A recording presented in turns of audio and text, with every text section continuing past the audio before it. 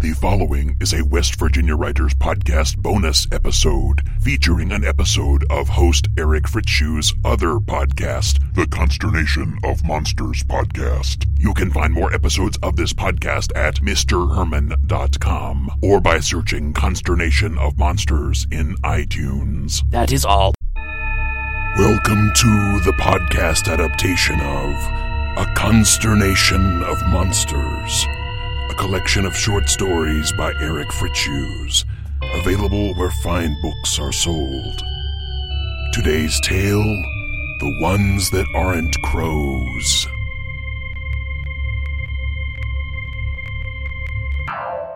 Beginning of recorded material. They all said it was a whale we hit.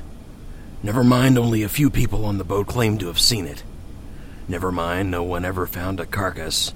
It was just what we had to have hit. Survivors said it. State officials said it. Witnesses at the campground said it. That damn marine biologist with her migration chart said it. Hell, at the time, even I said it. And, of course, there was the media saying it. The Seward whale strike tragedy, they called it. 25 people dead. The worst accident in Alaska's tourism history since Will Rogers' plane went down in 35, they said. Oh, it was a tragedy for sure. Hitting a whale in Resurrection Bay ain't exactly impossible either. Depending on the time of year, the bay's full of them.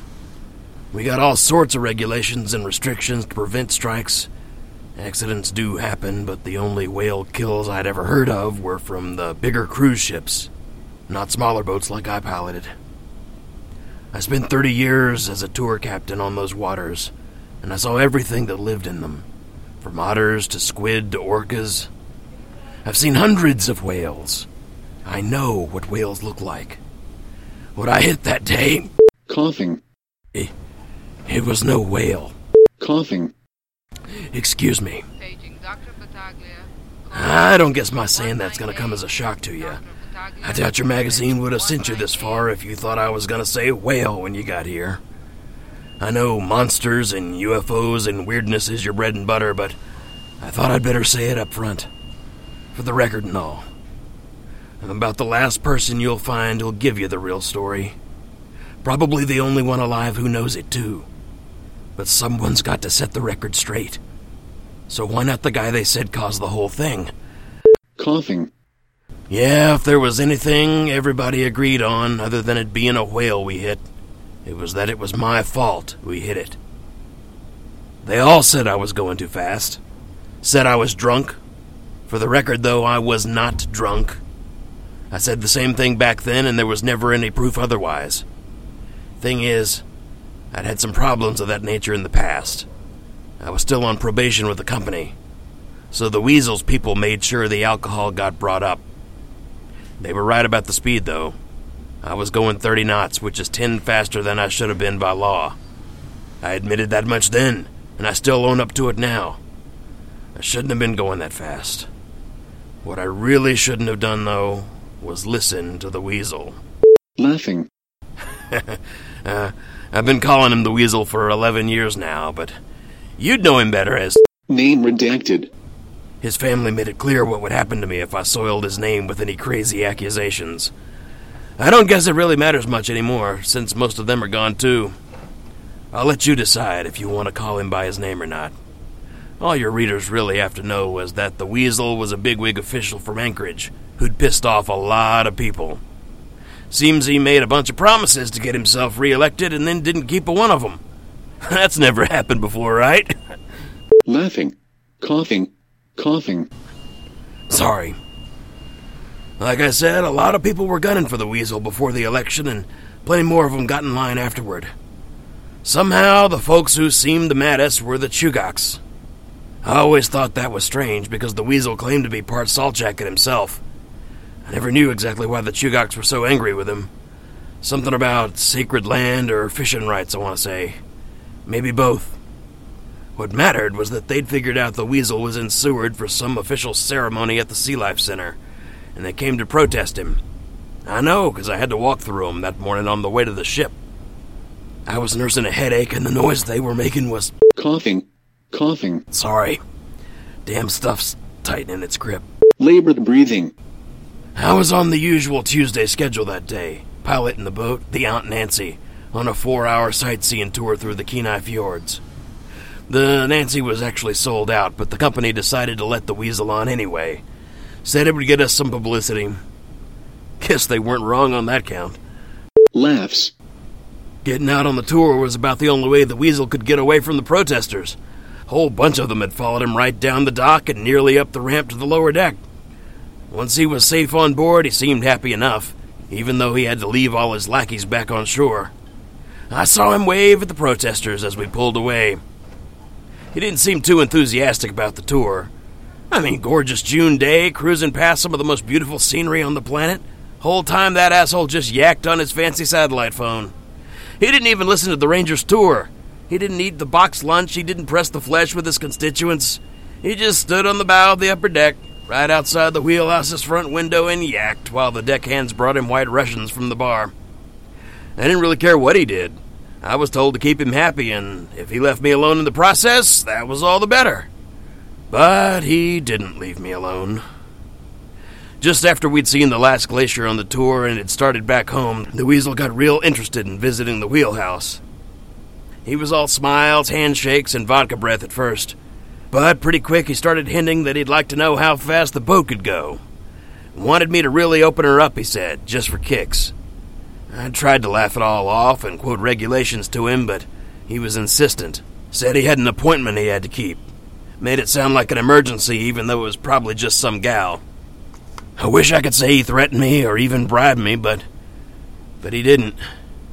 In the end, I was just tired and my head hurt, and I knew that the sooner I could get us back, the sooner he'd be out of my hair. So it went faster. We weren't going top speed by any means, but the Weasel didn't know that. We passed Cain's Head doing 30 knots. Probably pissed off the Ranger, too, because he had 4 minutes of chatter about the history of Fort McGilvery all timed out to the geography. Soon enough, we were in the home stretch, passing Lowell Point, within sight of town. I should have slowed down right then, but the sonar fish finder was quiet, and our path ahead was all clear. Only then it wasn't. People say events happen in slow motion during accidents. I'd heard it, but I'd never experienced it until that moment. I only glanced down at the gauges for a second, but when I looked back up, there was a kayak in our path. I can still see it as clear in my mind as I did in that frozen moment. It was a single-hold kayak like the natives make, covered in spotted sea lion skin. It floated, stationary in the water, as though it had been there for minutes already. There was a man in it, wearing one of those native jackets they make out of seal guts, covered in sheets of red and black and turquoise beads. And he was wearing one of those big wooden bird masks, like the kind they sell at the native art shops, only his was old and worn. I can remember the chips and the paint of its red-lined black beak. Its eye holes were ringed with blue and black, and I saw the guy lift one of his arms, and in his hand it looked like he was holding an egg.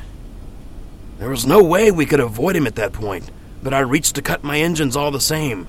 Just before he disappeared below the bow, though, I saw that man in the bird mask fling that egg into the water. And then he was gone, and that's when the fish finder started screaming. It was a proximity alarm, the likes of which I'd never heard before. I didn't even have time to look at the display when the ship jolted and our bow came out of the water. We'd hit something, and it wasn't just a crazy fool in a mask either. But nothing short of some kind of gigantic ramp made of rock could have sent a boat the size of the Aunt Nancy into the air like that. Not at only 30 knots. Coughing. Time seemed to slow down again.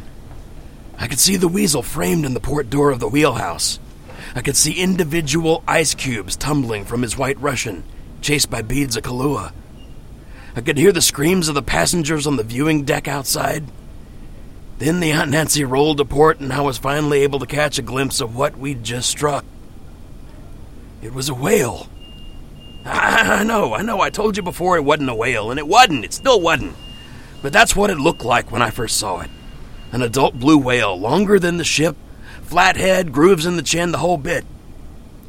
And as the boat rolled in the air, looking down on that whale, all I could think of was how much hellfire the conservationist groups were about to rain on my head, assuming I lived through it. Then the upper deck plunged into the water and everything got dark. I think I was knocked out there for a while. When I came to, I was on the ceiling of the wheelhouse and I realized we'd capsized. The lights were blinking on and off around me and the engine was screaming and water was pouring in through the door. The cold woke me up quick. Even in June, Resurrection Bay is nothing but glacier runoff. The weasel was there too. He was flailing through the water, trying to climb out of it onto the slope of the ceiling that it hadn't yet reached. Then the engine died and the lights went out. I could hear screams from the observation deck, which was also now above our heads. And then I could see forms thrashing in the dim light from the surface outside the bow window. It was like staring into an aquarium filled with bodies of passengers Lengthy coughing fit. No, don't call the nurse. I'll be all right in a minute. Coughing. Don't. Sipping water. Where was I? The water. Water was still pouring in the wheelhouse door. I didn't know how long our pocket of air would last, but I knew if I didn't get out of there, we were goners for sure. I could see the weasel by the light of his satellite phone. I grabbed him by the arm and started pulling him toward the door.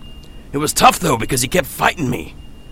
Then the boat shifted again, throwing us back into the water. The Aunt Nancy had been floating almost exactly upside down, but it began to roll to stern as the lower deck filled with water. My view through the wheelhouse's front window rotated toward the surface of the bay. I could see people swimming on the surface. Others were motionless beneath the water. And beyond them, probably 200 feet away, was the shape of a whale. I thought it was dead, but then it turned and... Long pause. Like I said, I've seen hundreds of whales. I know how they behave, how they move. This one didn't move like a whale should, or any animal for that matter. One second it was hundreds of feet away, and the next second it was right on top of us. I mean instantly, he was right there outside the window. His eye pressed up to the glass, looking right at us. That's when I saw that whale's skin was wrong, too. It wasn't the usual gray-blue color of a blue whale. It was turquoise, and the eye itself was rimmed in black. And as the whale swam past the window, I could see the circles of red and black continuing down its body. Then its fluke past the window, only it wasn't a fluke anymore. It was a wing, covered in black feathers. Coughing. Bear with me now. This is where it gets strange. I never really saw the whale change. Not exactly. I just sort of noticed that the whale wasn't a whale anymore, but a gigantic black bird. And just like the whale, its feathers were painted, black and red and turquoise. It looked like something you'd find perched on top of a totem pole. I watched the bird float there for what seemed like a long time. The weasel watched it too, but he was screaming. Then, just like the whale had, the bird lunged forward in an instant. It smashed its head through the wheelhouse's bow window. There it was, this impossible, gigantic thing, its black and red and turquoise body plugging the hole it had just made. I could smell its feathers, wet and old. The weasel kept right on screaming until the bird's red-lined beak closed around his head. It stared at me for a second. Then I think it winked. I'm not embarrassed to say that I started screaming then too, and kept on screaming until the bird wiggled its body out of the window and Resurrection Bay crashed in on me. Coughing. I have no idea how I got to the surface, or how I came to be in one of those rescue boats. Out of the 34 people on board the Aunt Nancy, only 9 survived. Probably would have been fewer or none if the weasel's phone call to shore hadn't got the rescue crews moving. The paper said he was a hero who went down with the ship. I couldn't exactly tell them what really happened to him. I was in enough trouble. But you know all about that. Coughing. What did I see that day? Well, it weren't no whale, that's for damn sure. What was it, though? Well, that's another name I don't like saying. You can't live in Alaska, though, without being exposed to a few of the native legends. They sell them to tourists by the bagful and carve it into every stray scrap of wood they can find. And the main character of all those myths and legends, it's a bird, a trickster and a shapeshifter named after one of them black birds, the ones that aren't crows. They say he brought light to the world by stealing the sun and carrying it into the sky in his beak. And if he could carry the sun like that, I figure how much easier it is to carry away the life of a weasel. Coughing. So, was it the ending you were hoping for? Yeah, I thought you might have had a notion. But I doubt knowing the true story will do you any good. It's brought me nothing but grief and pain. But that'll end soon enough. I wasn't kidding when I said I was the only one alive who knew the real story.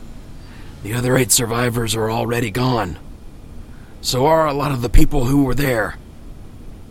The weasel's lackeys, a couple of reporters, a damn marine biologist with their migration charts.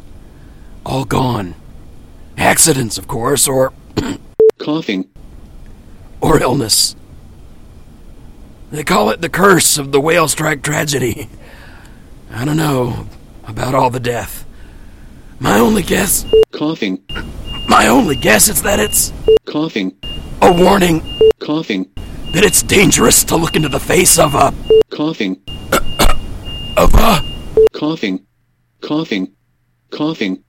Coughing. Coughing. End of recorded material.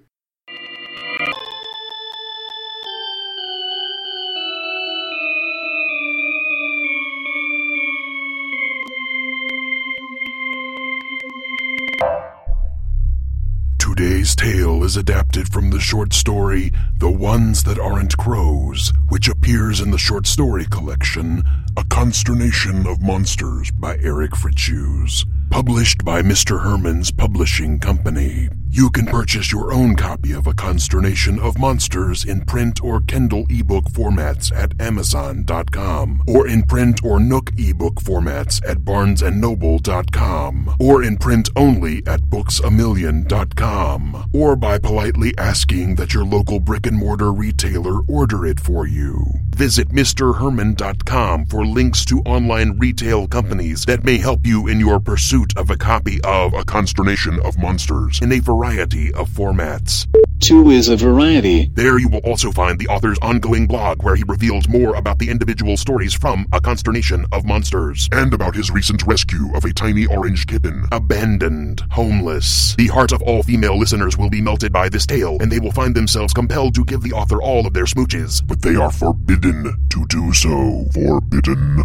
Forbidden. If you enjoy the book, please rate it accordingly at Amazon.com, BarnesandNoble.com, BooksAMillion.com, or Goodreads.com. If you enjoyed this podcast, please pass it on to others. You may tell those individuals in your friends lists on various social media platforms, and be sure to give it a glowing review on iTunes. If you did not enjoy this podcast, the author hopes very much that you do not suddenly find yourself at the bottom of Resurrection Bay. He hopes it a lot. Music used in this podcast was composed and provided by Kevin MacLeod of Incompetech.com. Licensed under Creative Commons by Attribution 3.0. Paging Dr. Battaglia. Sound effects used were purchased by the author from sfxsource.com. Call extension 198. Additional transcription vocal effects achieved through the use of text-to-speech.imtranslator.net. Until next time, avoid monsters in all formations, but especially those in consternations.